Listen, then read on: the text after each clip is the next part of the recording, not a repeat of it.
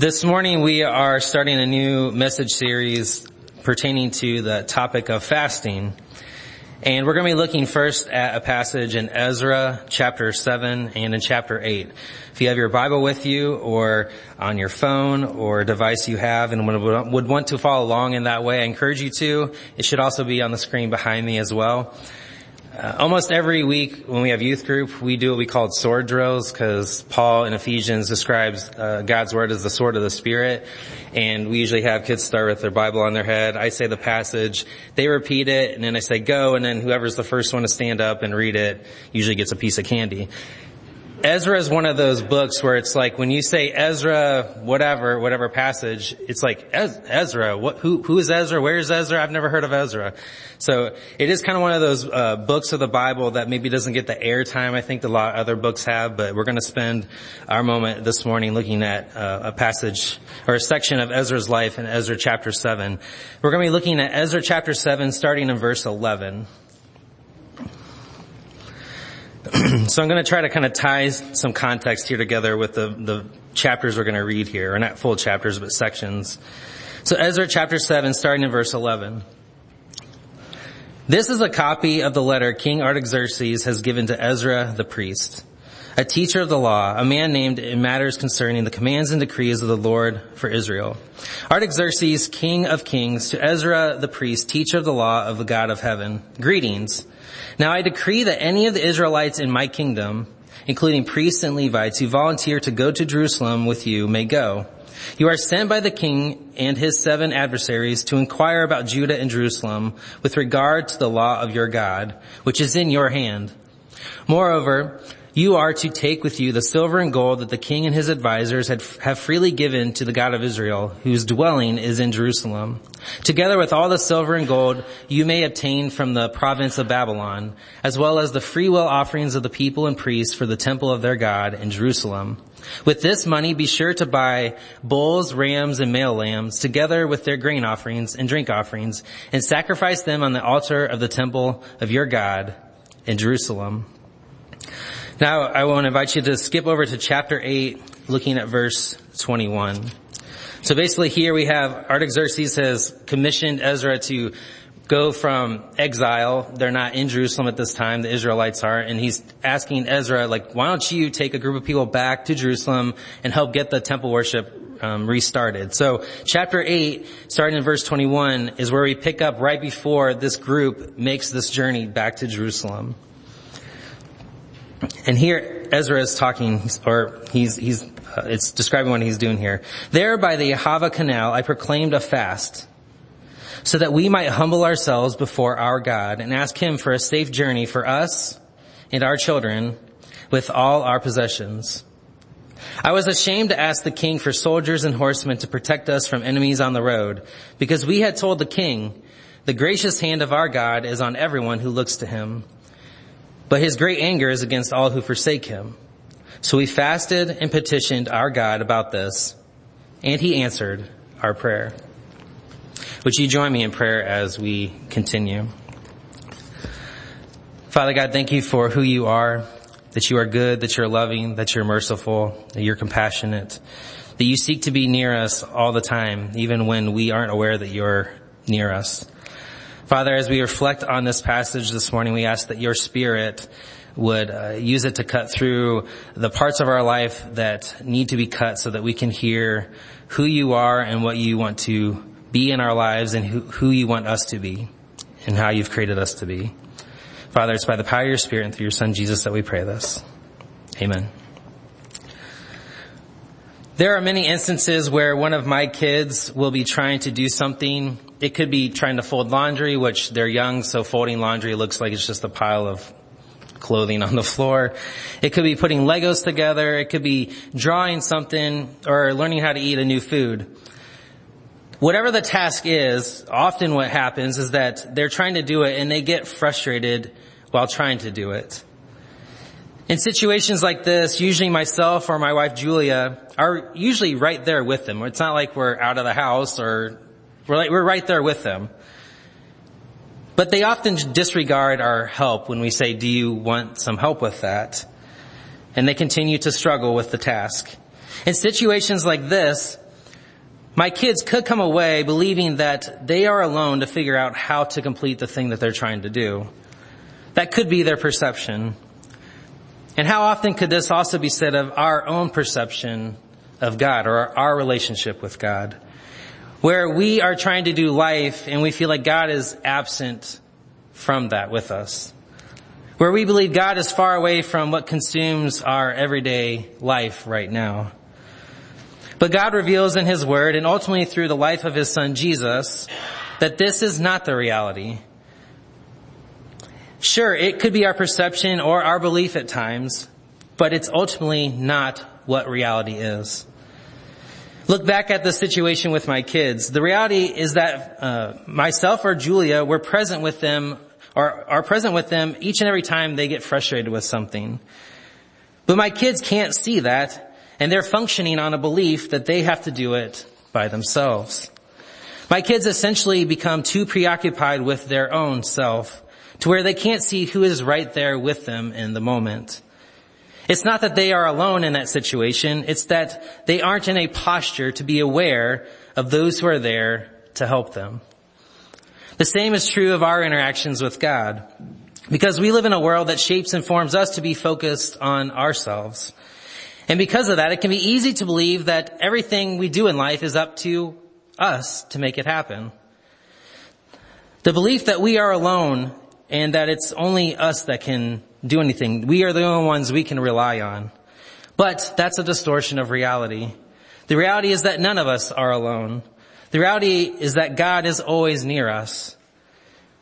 But because we are in a posture of being Lord of our own life, we can't recognize God's presence with us as being the one true Lord. In order to see God's presence with us, we have to reposture ourselves. Fasting is one such practice that repostures us in relation to God. Fasting is a practice that allows us to humble ourselves. And in humbling ourselves, we can gain better perspective of God's presence in our life. What we encounter in the passage from Ezra 7 and 8 today is that our awareness of God's presence is always preceded by humility. Humility precedes presence. Humility precedes presence. Over the next few weeks, the messages will be focusing on the practice of fasting. The messages will lead up to Monday, March 28th, which will kick off a 20-day period of fasting that the leadership is inviting the congregation to take part in. The 20-day period of fasting will end on the morning of Easter Sunday, which is April 17th. So it's going to go through April 16th, which is that Saturday before Easter. But why fasting, you may say? Some of you may think back to your Roman Catholic roots and think of fasting in connection to what we are in right now, the season a lot of us call Lent. Others may have experience with fasting in relation to fasting for a specific thing that they're trying to seek God in prayer for. Others may think more pragmatically about fasting in connection with the various diets or lifestyles that advocate fasting for health benefits. And others may have little to no reference point to fasting, in that maybe you've heard the term before, but it's never anything you've ever thought about, nor have you ever practiced before. But our aim over the next few Sundays is to help extrapolate what the Bible has to say about the practice of fasting, as the practice of fasting is mentioned over 70 times throughout Scripture. So what did you have for breakfast this morning? At a very base level, we all participate in a practice of fasting, if at the least between meals. We even have the term fast within the terminology of the term breakfast, the time when fasting from food and drink overnight is broken or ended. At a very basic level, the fasting mentioned in the Bible involves abstaining from food and sometimes drink for a sustained, prolonged period of time. Is it always just abstaining from food, you may ask? Well, fasting throughout the Bible is mentioned explicitly, meaning it directly references the term. There are passages where the term fasting is directly mentioned. One of those examples is from Judges 20, verse 26, where it says, "Then all the Israelites, the whole army, went up to Bethel, and there they sat weeping before the Lord. They fasted that day until evening and presented burnt offerings and fellowship offerings to the Lord. It says they fasted, like it's pretty clear cut that they fasted there. Like they abstained from food or drink for a prolonged period of time, something more than they normally would, like between their dinner and evening and their breakfast in the morning. So that's an explicit example. But fasting is also referenced throughout the Bible implicitly in many places, meaning the idea is implied, but the term itself isn't necessarily in those passages. An example of this can be seen in 1 Corinthians 7, verses 1 through 5, where Paul is writing to the church in Corinth and says, "Now for the matters you wrote about, it is good for a man not to have sexual relations with a woman. But since sexual immorality is occurring, each man should have sexual relations with his own wife, and each woman with her own husband. The husband should fulfill his marital duty to his wife, and likewise the wife to her husband. The wife does not have authority over her own body, but yields it to her husband. In the same way, the husband does not have authority over his own body, but yields it to his wife. Do not deprive each other except perhaps by mutual consent and for a time." So abstaining from something for a period of time. "But then come together again so that Satan will not tempt you because you lack self-control." So here we have where Paul is advocating there may be a time to abstain from something that's not food or drink related. In this instance, it's sexual relations between a husband and wife. And again, he doesn't say you should fast from sex. That's not what he's saying. But you get the idea that he's saying abstain from this for a period of time. But ultimately you get that that's ultimately in relation to their relationship with God. But as I said, in most instances of fasting, at least in Scripture, food and or drink are the standard items that people abstain from. But there are situations like this one where it indicates that there are other things that people abstain from as well. But by far, food and drink are the standard things that are abstained from during a fast. And likely the meaningfulness of abstaining from food or drink is due to its importance to the sustenance of human life. Without food and drink, a human being deteriorates. We would cease to exist without those in our life. But fasting from food and drink also focuses attention on where those items of sustenance come from in the first place. And for followers of Jesus, God is the provider of our sustenance. So biblically, fasting is tied to our awareness of God's presence, of providing for us in our life. But even in 1 Corinthians 7 verses 1 through 5, as much as an individual human life is not dependent on sexual intimacy to be alive, the broader point that Paul makes is that abstaining from sex in that situation had to do with a husband and wife seeking God in prayer. The abstaining or fasting from sex ultimately has to do with the husband and wife's prayerful awareness of God's presence and work in their life at that moment. So to conclude this thought, fasting in the Bible is generally abstaining from food and or drink or something else in order to help a person become better aware of God's presence. Julia and I have been watching a show called The Cleaning Lady. It's a show about an immigrant woman and her son who have come from the Philippines to the United States to get medical treatment for life-threatening ailments that the lady's son has. And she ends up getting a job being a cleaning lady because that's what she has access to. And at the beginning of the show, the husband and the father is still back in the Philippines, but you see him FaceTiming and whatnot over the internet with them from time to time. But partway through the season, the husband makes his way to the United States. And in those episodes, the husband describes how he has to use blank amount of money that they have saved up to bribe officials along his journey to be able to get from the Philippines to the United States. For a moment, I want to invite you to consider what fasting isn't about. One thing that fasting isn't about is manipulating or cajoling or bribing God into doing something for you. Fasting can appear to be a practice of spiritual bribery with God, or a form of spiritual hunger strike, if you will. The thinking being, if I give up fill in the blank, then I'll get God's attention, and he'll have to act to save face or to save me from continual suffering. But this view of fasting starts with the premise that God is not already for us to start with, but rather that he needs bribed in order to care for us. This view starts from the premise that God is distant and that we need to bribe him to pay attention to us.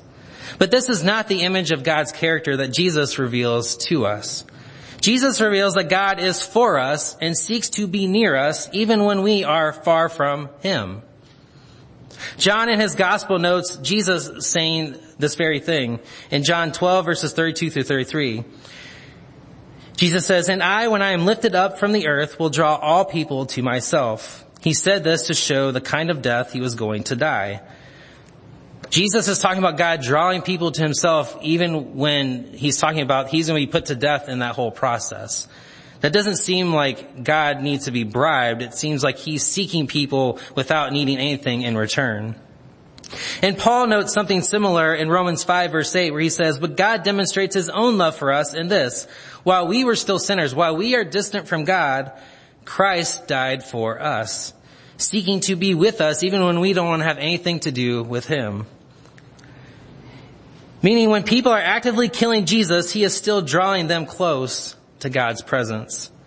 What we can gather here is that God, if God is willing to be near us and be for us, even when we are seeking to kill his son Jesus, then fasting isn't going to do much to bribe him when he already wants to do that and he's willing to die in the process. Fasting doesn't move God because his character is already about seeking to be near our lives before we take up fasting. You, like me, have probably noticed that most subscription services, especially digital subscription services, have gravitated toward the language of whatever the company is plus. So things like Disney Plus or Discovery Plus or Walmart Plus, things like that. The idea behind such tiers is to highlight that there is a base level of engagement for a consumer with a service or a coach or content. But if you want even greater access to such services, or those coaches or that content, then you need to give up money to get that access. You need to do something to get that kind of access. Fasting can also appear to be an avenue to access God plus. I think this can also be a misconception of what fasting is. Well, if I fast, then I get greater access to God. I get God plus. Like, I normally have God, I know he's here, but I get God plus if I engage in this practice. So the thinking is, if I fast from this thing for this amount of time, if I give up something of myself, then I can access more of God's presence. The premise of this thinking isn't that God is absent. The premise assumes some engagement with God's presence, but it also assumes that some of God's presence is withheld from people unless they partake in a certain practice. Unless they give up something, then they can have that kind of access. But again, this is not the image of God's character that Jesus reveals to us.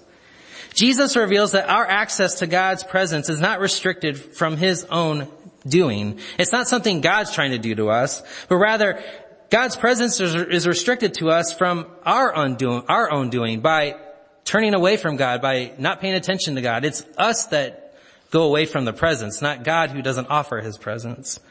The earliest example of this can be seen with Adam and Eve in the Garden of Eden. God did not remove his presence from Adam and Eve, but rather Adam and Eve removed their full presence from God when they hid after eating of the fruit. Adam and Eve had already eaten the fruit when God comes to visit them. Catch that. They had already turned away from God, and yet God's still coming to meet with them. But it's in that moment where they hide themselves, they cover themselves, they blame other people. They are the ones turning away from God's presence, not God turning his presence away from them. What we can gather here is that God wants to give us access to his presence, but we are the ones who evade or hide or shun or ignore his presence that he offers to us all the time. Fasting doesn't provide more access to God because his presence is already available to us before we would ever take up something like the practice of fasting. I'm sure in here there are a variety of people who have spent time putting a puzzle together. And if your experience is like mine, you inevitably get to a piece where that should fit there. It doesn't quite seem to fit there. And maybe all it ends up taking is you just need to turn the piece to actually fit in the right way. The orientation of the piece makes a big difference a lot of times. If fasting isn't about bribing God to do something for us, and if it's not about gaining greater access to God's presence, then what good is fasting? One benefit that I offer of fasting that I think we see in this passage from Ezra 7 and 8 is that fasting can help reorient us to God's presence. Fasting can help to reorient us to see how God has been seeking to be with us even when we haven't been paying attention to Him. Fasting can help to reorient us to see the access to God's presence that has always been there for us even when we have hid from or ignored His presence in our life. Ezra 7 and 8 occurs within the context of Israel, who has been exiled out of Israel. And God's people, Israel, if you don't know, it's God's people descended from Abraham, Isaac, and Jacob. And at this point in their history, they've been taken out of Israel, and they have been overtaken by the Babylonian Empire, which then the Babylonian Empire ends up being taken over by the Medes and Persians. And at the point of the history where Ezra 7 and 8 occurs, the Medes and Persians are now in power. And even though the Mede and Persian rulers aren't Jewish or worshipers of the God Yahweh, they recognize that Israel's God has a track record of coming through for His people. So the Mede and Persian rulers treat the Jewish people well, at least for political expediency, it seems like. Look at chapter 7, verse 23. The Mede and Persian rulers respect the homeland of the Jewish people and their worship and allow them to resettle and reestablish Jewish temple worship in exchange for God's mercy on their empire. The famous Jewish historian Josephus notes in his historical accounts that the Mede and Persian ruler Cyrus took notice that the Jewish prophet Isaiah foretold that Cyrus would return God's people back to their homeland one day. So Cyrus, who is not a Jew, who doesn't care anything about Jewish culture or Jewish worship, somehow he found out this Jewish prophet mentioned you and that you were the one who was going to return these people under your control back to their homeland. And having come across this prophecy, Cyrus made sure to do so, seemingly to get on God's good side and to avoid any potential judgment from a foreign god. It's within this context that Ezra, a Jewish scribe, so again, Ezra is a Jewish scribe, meaning he is an expert in the law or like knows the law of Moses or the law of Israel. And he is working for the ruler at this time. So for a foreign ruler. So, I mean, it's like thinking of our current political leaders having like, say, a Christian scholar or a Muslim scholar, something like that at their ready. Like, hey, what does this religion say about this? And that helps advise them what to do. That's kind of what's going on here.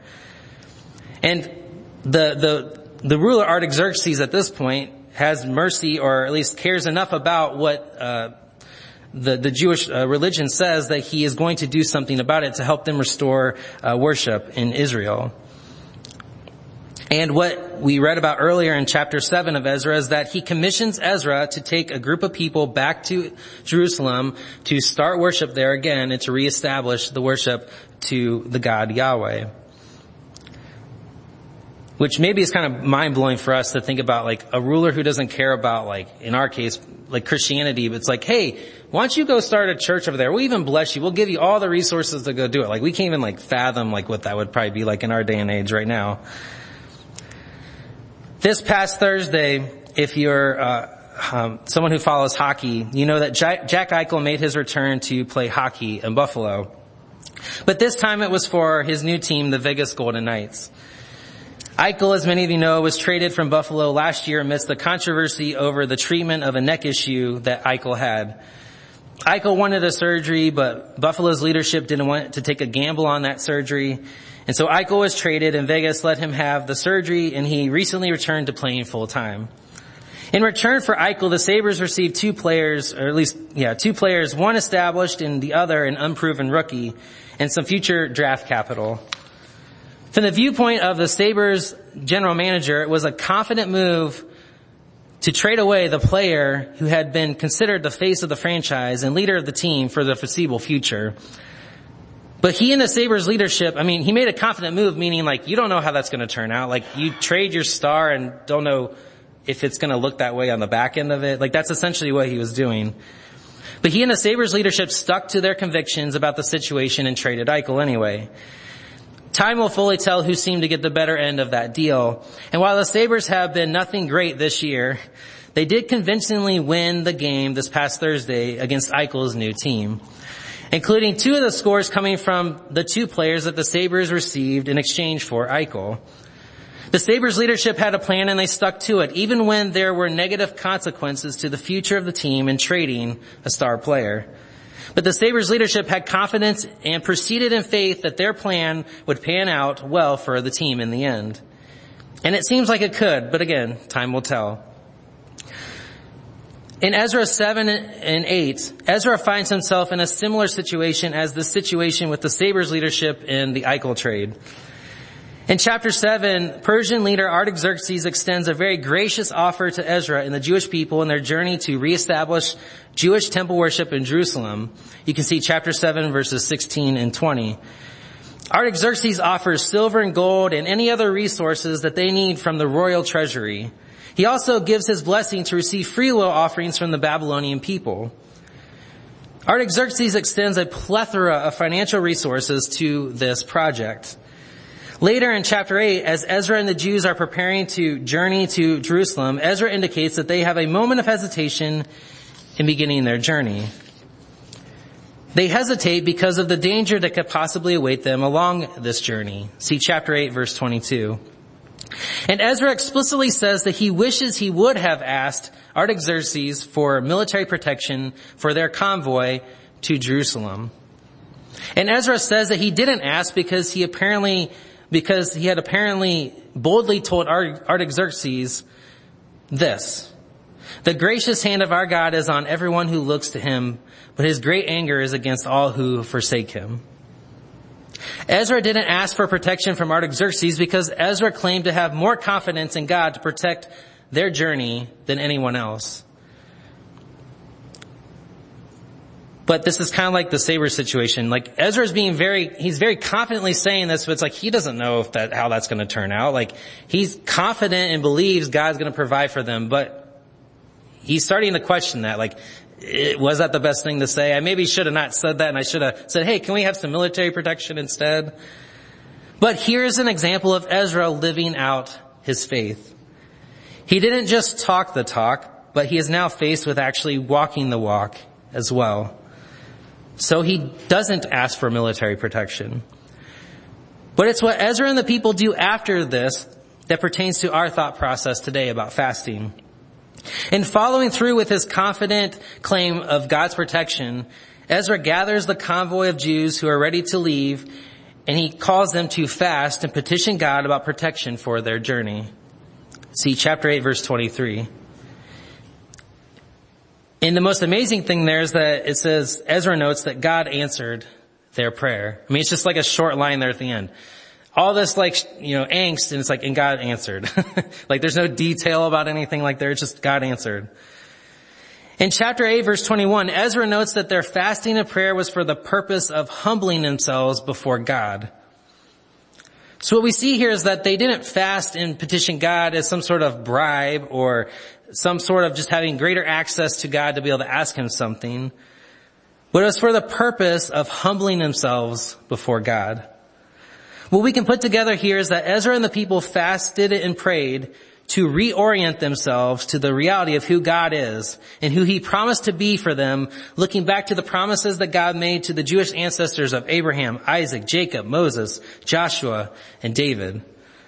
The fasting and praying of Ezra and the people wasn't to bribe or gain greater access to God, but fasting and prayer was a tangible way of them reposturing themselves, humbling themselves, if you will, to re-see God for who he is and who he promises to be for them.